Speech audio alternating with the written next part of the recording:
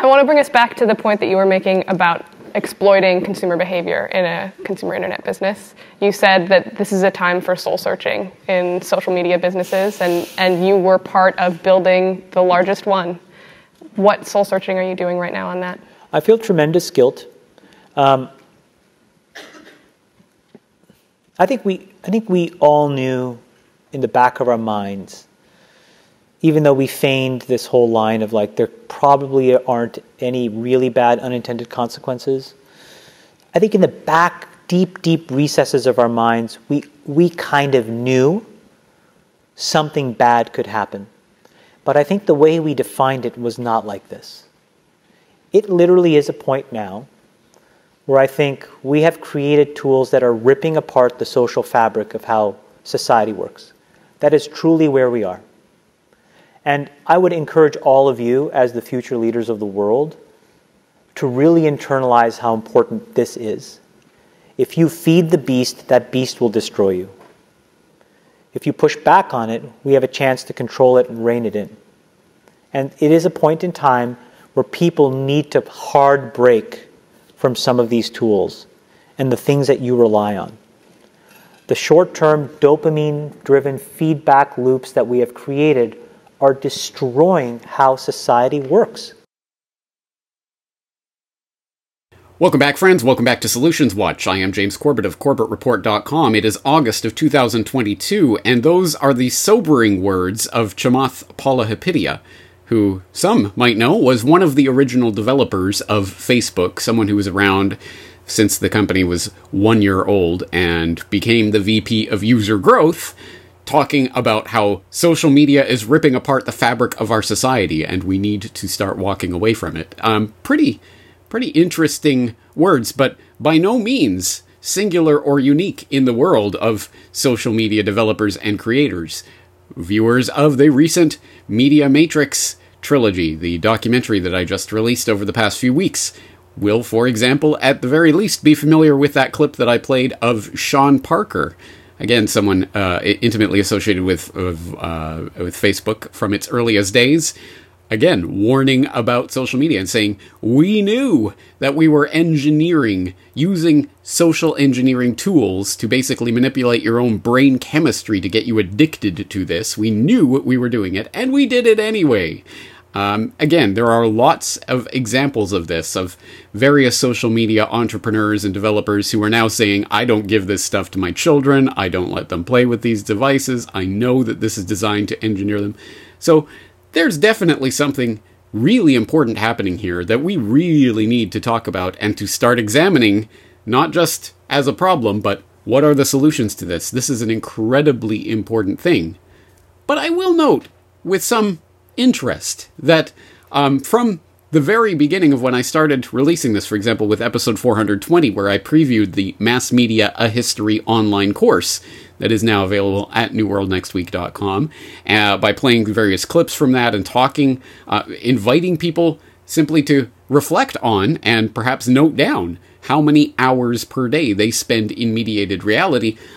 I note it's an interesting phenomenon. A lot of people interpreted that and put their own, I think, spin on it, that was me saying we must reject all media and all mediated reality, which of course would be a rather obvious performative contradiction for someone who literally, this is what I do. This is what I do for a living. You are here and I am here in this media space interacting right now. So I'd like to think that it was obvious that I'm not saying we must reject all form of mediated communication, but I do think it is important that at the very least we become conscious of, we think about, we reflect on our time spent in mediated reality and what that really means.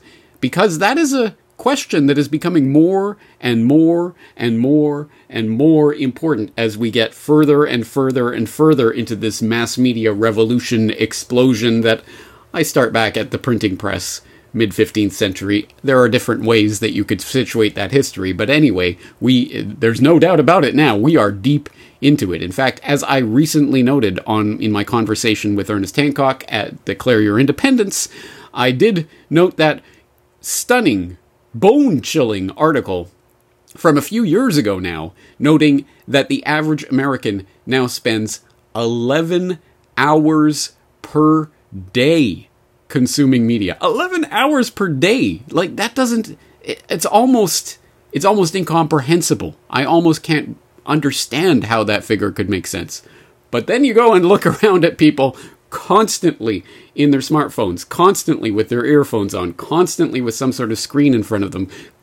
And even when they're interacting with people, chatting with them via text or using their social media to communicate with their friends, or maybe on the phone or a Zoom call or something like that. Media. People are absolutely embedded in media for, at this point, the vast majority of their waking lives. That's really an important phenomenon, and one that I think we do need to reflect on and perhaps do something about. Now, I do not necessarily think that the answer is going to be neo-Ludditism. At least, asterisk, not the answer for everyone. Maybe there are people for whom that is the answer. But even if that was the answer, I just don't think it is a realistic answer to this problem that we're facing. More on which later. But first, let's cogitate on one particular subset of this idea of rejecting media technology or whatever that may be.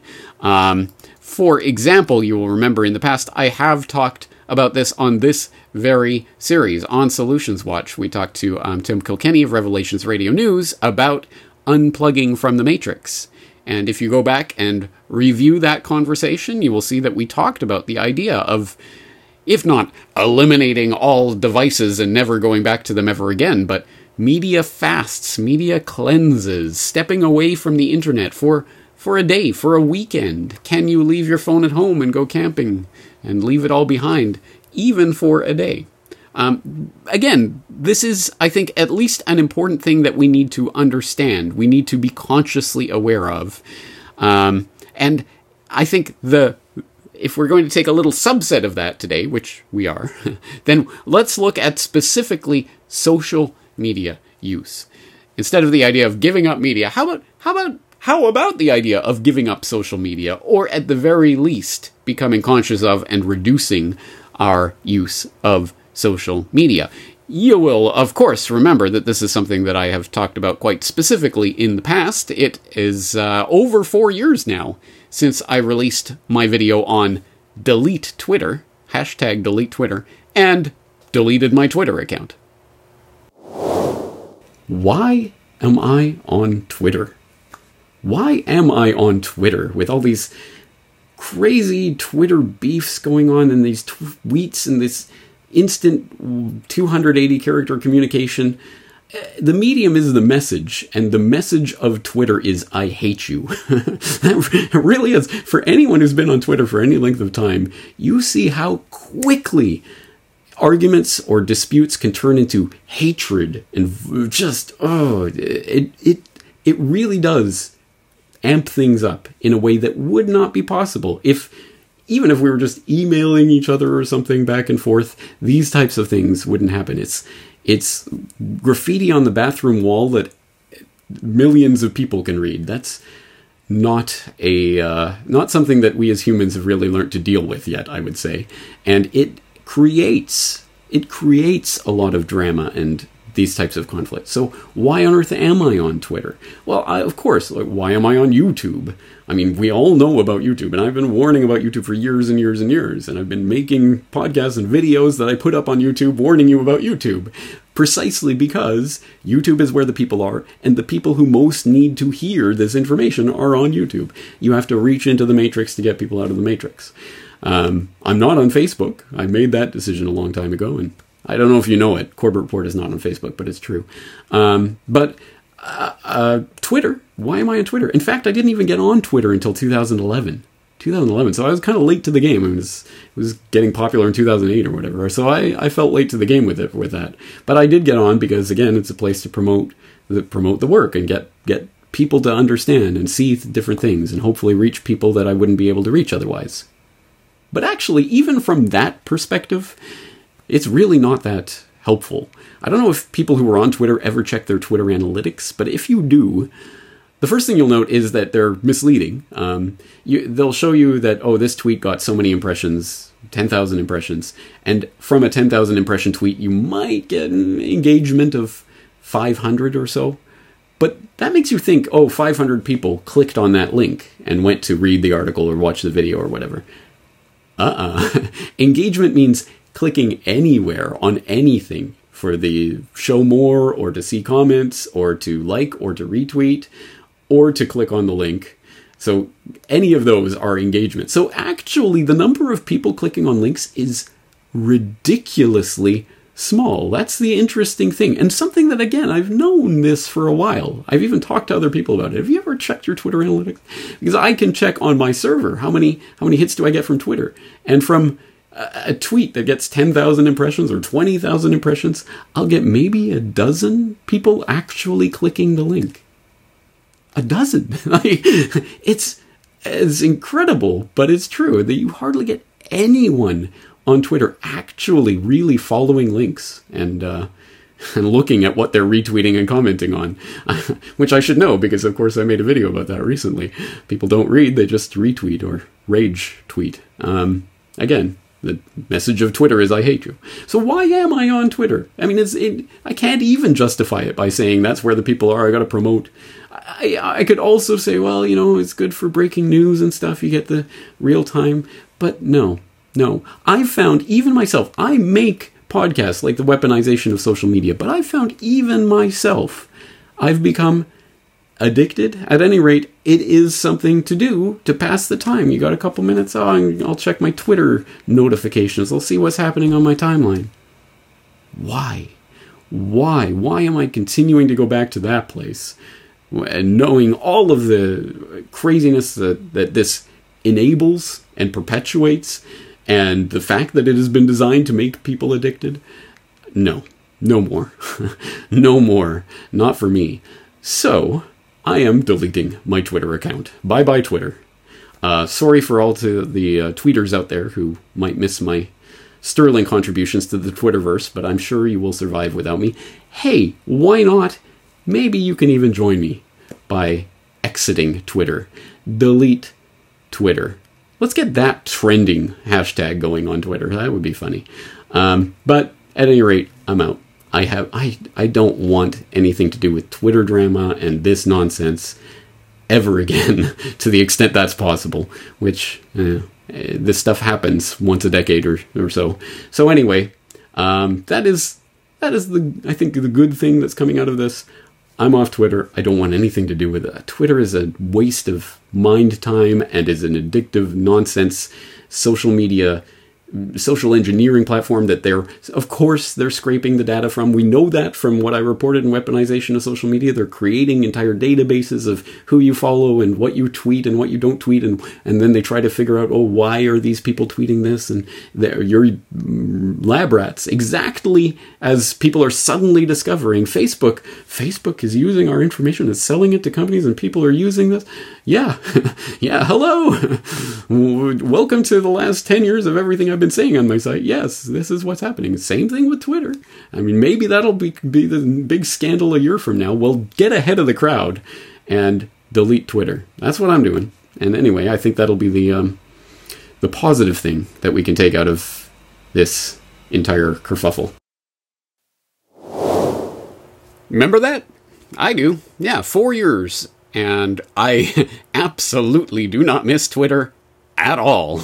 And in fact, I've heard that from every single person who has ever gotten off Twitter. Video editor Brock West and others. Like, once you're off it, all you can think is, why was I ever on it? Interesting that, isn't it? But yes, the medium is the message. I wonder where we've heard that before. And the message of not just Twitter, but most social media is, I hate you. Let's get in a fight. It's sad but true. And that isn't just some sort of contingency about this particular social media platform or that particular use of social media. No. It's something to do with the nature of the medium itself, which is a point that has been articulated by others, a point that you would know from if you have taken my Mass Media a History online course from Lesson 3, where I did go into that in some detail. But perhaps the most insidious part of all of this is the possibility that it is the nature of the medium itself which actually draws our troll-like tendencies out. Perhaps all of us have a little bit of troll in us, and it comes out in this particular medium because of the bagism principle. No one knows me, no one can see me, I can hide behind this message, so I can do things, and that gives us license to bring out parts of our personality that otherwise would not have a chance to express themselves. And this was an idea that was interestingly articulated in a book called 10 Arguments for Deleting Your Social Media Accounts Right Now, which will be in the recommended reading, and I will talk about it with some qualifiers and other things later on. But let's just read this passage in which Jaron Lanier writes, "But I noticed something horrifying all those years ago." He's talking about his early experience with the early internet, because he was a tech, Silicon Valley type tech pioneer kind of guy. And he was on, in the early days, talking about sometimes out of nowhere, I would get into a fight with someone or a group of people. It was so weird. We'd start insulting each other, trying to score points, getting under each other's skin, and about incredibly stupid stuff like whether or not someone knows what they were talking about when it comes to brands of pianos. Really, I'd stew between posts. I am not ignorant. I know about pianos. How dare that moron say those horrible things about me? I know I'll ruin his reputation by tricking him into saying something stupid. This happened so often that it became normal, not just for me, but for everyone. It was chaotic human weather. There'd be a nice morning and suddenly a storm would roll in. And he goes on to make the point that it isn't just that there is a certain type of person who's just naturally an asshole. One of his points in this book is that the internet, the web, is making you into an asshole, or is drawing those parts of your character out in ways that they otherwise perhaps wouldn't have the chance to find an outlet for. So there is something about the nature of this medium that I'm sure everyone in this conversation right now could relate to in some way. We've at least seen this happen, if not directly participated in it. And if we're being honest with ourselves, I'm sure there's been some aspect of this that has cropped up in all of our direct personal experiences and interactions online. What does that mean? Is that something that can be solved, or is it actually part of the medium and the way that we communicate with each other in the bag of bagism? I think there's some incredibly important things to tease out there. Once again, that comes from Lesson 3 of the Mass Media, A History online course, available now at newworldnextweek.com. And if you are perplexed by that passing reference to bagism at the end of that clip, then you might want to check out the course, where I do explain that. But it seems pretty straightforward, right? It's not just that assholes and trolls are attracted to social media platforms, although there is that, of course. No, but it is worse than that. It is that there is something about the nature of these social media, that the way that you are directed almost into a funnel through the various restrictions and strictures on the way that you communicate and interact with others on those platforms draws out your inner asshole. I won't say makes people into assholes, but brings out the worst parts of their character. And it is not something that is limited to certain people. It is across the board. It inevitably starts happening. And there's a lot more to say about that. And as I said in my mass media reading list, Questions for Corbett, I do recommend Jaron Lanier's book. I certainly do not recommend him as a political thinker or someone to be taken seriously on that stage. But talking about the nature of social media specifically and why you should delete your social media accounts, I think Lanier makes some good points. So there you go. Solution done, right? We just stop using social media, right? That's the solution here, isn't it? Well, as I say, here I am. And unless you are one of the very, very, very, very, very few people who follow me directly at my website and watch every video or download it or listen to it directly from my server or download it directly from my server, then chances are you are in also here on social media, on BitChute or on Odyssey or, hey, maybe archive.org. And, hey, maybe you're on that fake Rumble channel, the Corbett Report Rumble channel that absolutely has totally nothing to do with me, but looks like it's some sort of Corbett Report channel and posts my stuff, but it is not me, and I am not on Rumble. Word to the wise. At any rate, however you're getting this, chances are you're getting it through social media of some form. So here we are. So are we going to commit the performative hypocrisy? Delete all your social media, get rid of all social media, throw out all your devices, but keep listening to me, guys.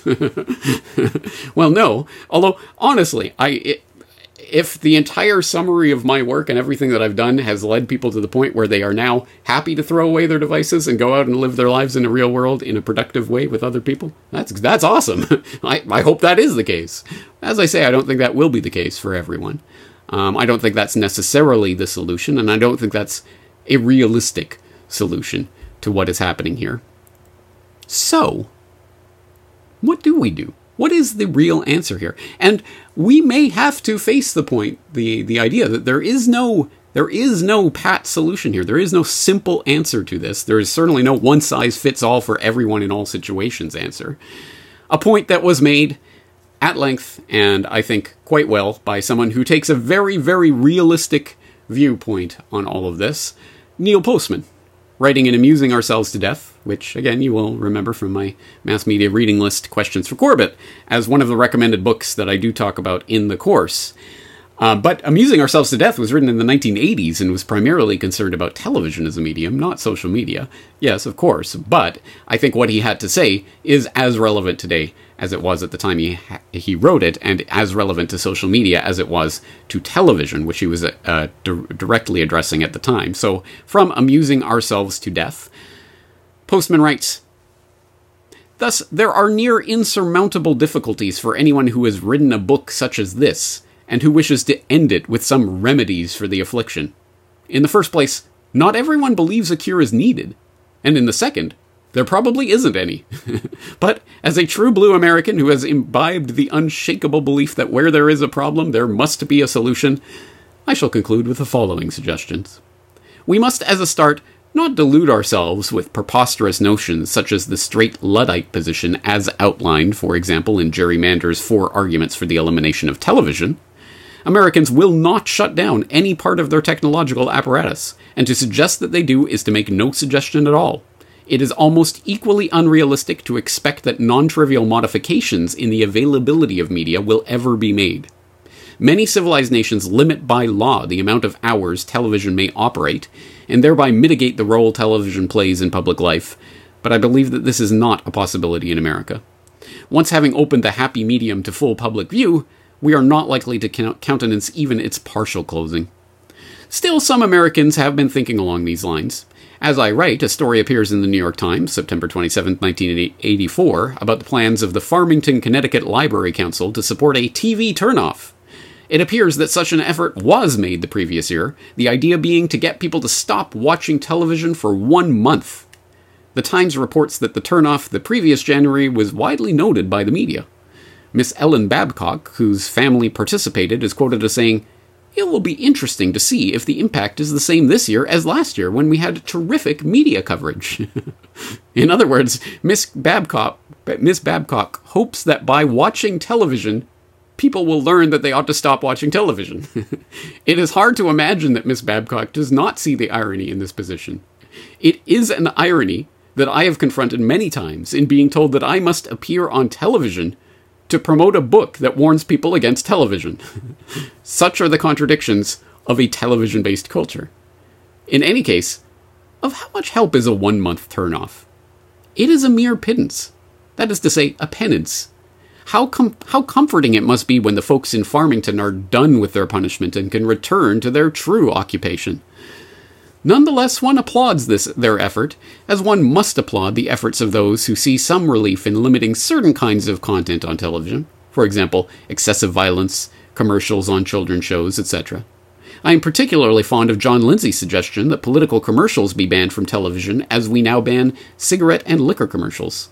I would gladly testify before the Federal Communications Commission as to the manifold merits of this excellent idea. To those who would oppose my testimony by claiming that such a ban is a clear violation of the First Amendment, I would offer a compromise. require all political commercials to be preceded by a short statement to the effect that common sense has determined that watching political commercials is hazardous to the intellectual health of the community. I am not very optimistic about anyone's taking this suggestion seriously. Neither do I put much stock in proposals to improve the quality of television programs. Television, as I have implied earlier, serves us most usefully when presenting junk entertainment. It serves us most ill when it co-opts serious modes of discourse, news, politics, science, education, commerce, religion, and turns them into entertainment packages. We would all be better off if television got worse, not better. The A-Team and Cheers are no threat to our public health.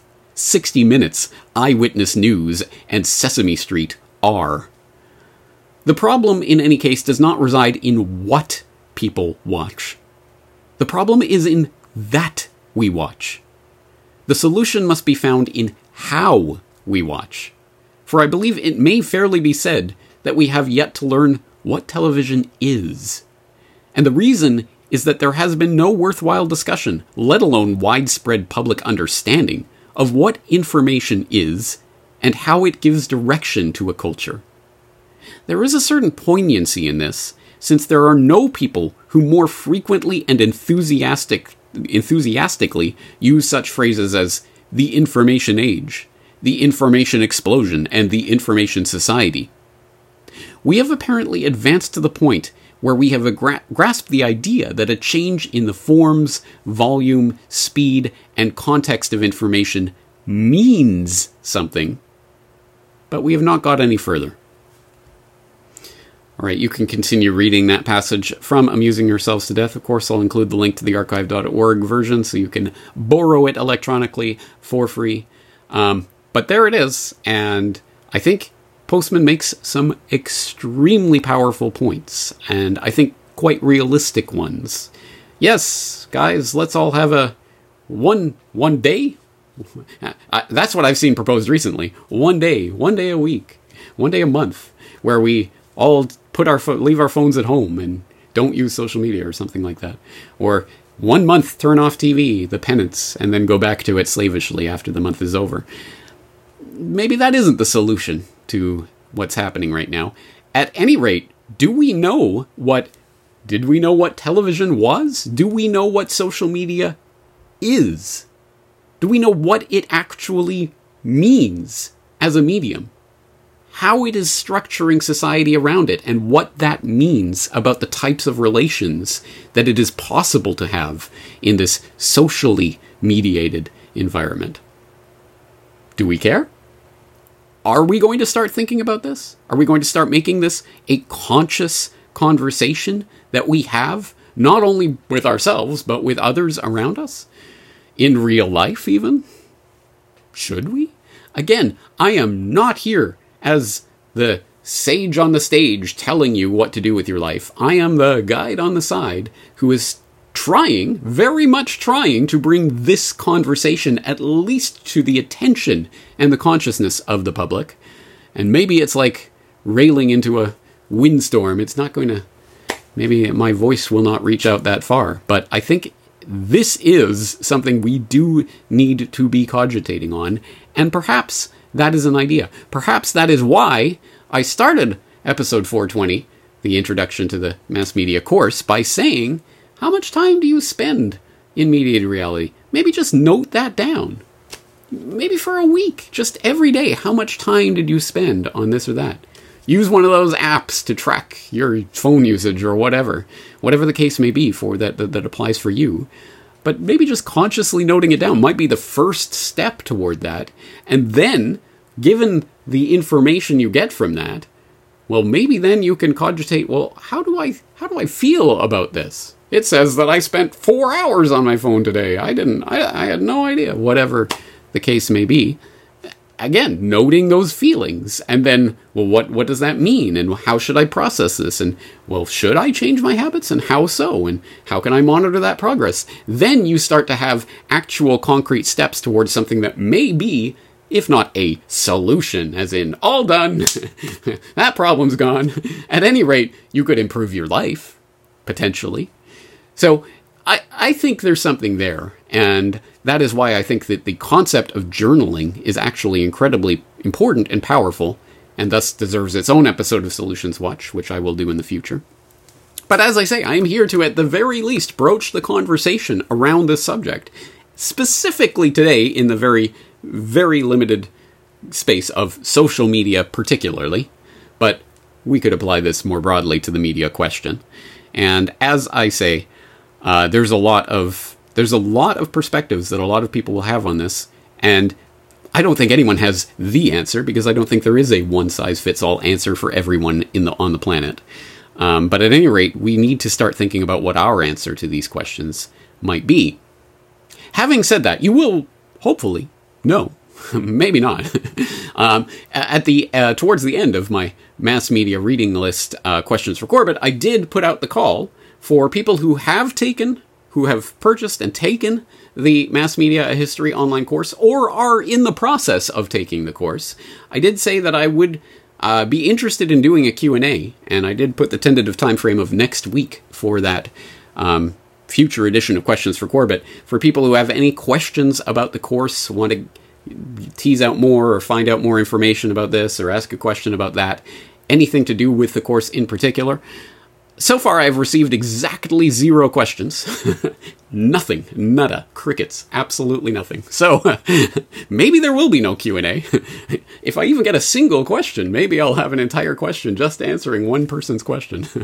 But at any rate, the offer still stands for now. If you are someone who has taken the course, actually purchased the course, not someone who's just watched the previews or something, but literally, if you have purchased the course, even if you are in the process of taking the course, even if you're not finished the course, if you have a question about any of the material that's come up, please send it in through the contact form, and I'll certainly consider it for a Q&A if and when that eventuates. So having said all of that, again, I'm sorry that this is not some sort of satisfying, definitive step 1, step 2, step 3, problem done. But no one was really expecting that, were they? At any rate, I am starting the conversation, and now it's your turn to get your say in on this conversation. So as always, I do invite Corbett Report members to log in to the Corbett Report website, specifically to this post at corbettreport.com/delete social media, and have your say. What do you think about the topic that has been raised, and where you think you or other people should be taking their social media using and viewing habits? But before you do so, I will leave you with one more clip from that video that we were watching at the very, very beginning of this edition of Solutions Watch. As always, all of the videos and documents I've cited today will be available in the show notes at corbettreport.com/delete social media. But that's going to do it for today. James Corbett, corbettreport.com. It sounds like you're taking deep personal responsibility also in being a part of it. I kind of look. I did a great job there, and I think that business overwhelmingly does positive good in the world. Where I have decided to spend my time is to take the capital that they rewarded me with, and now focus on the structural changes that I can control. I can't control that. I can control my decisions, which is I don't use this shit. I can control my kids' decisions, which is they're not allowed to use this shit. And then I can go focus on diabetes and education and climate change. And that's what I can do. But everybody else has to soul search a little bit more about what you're willing to do, because your behaviors, you don't realize it, but you are being programmed. It was unintentional, but now you got to decide how much you're willing to give up, how much of your intellectual independence. And don't think, oh yeah, not me, I'm fucking genius, I'm at Stanford. You're probably the most likely to fucking fall for it. Because you were fucking checkboxing your whole goddamn life. No offense, guys. None taken.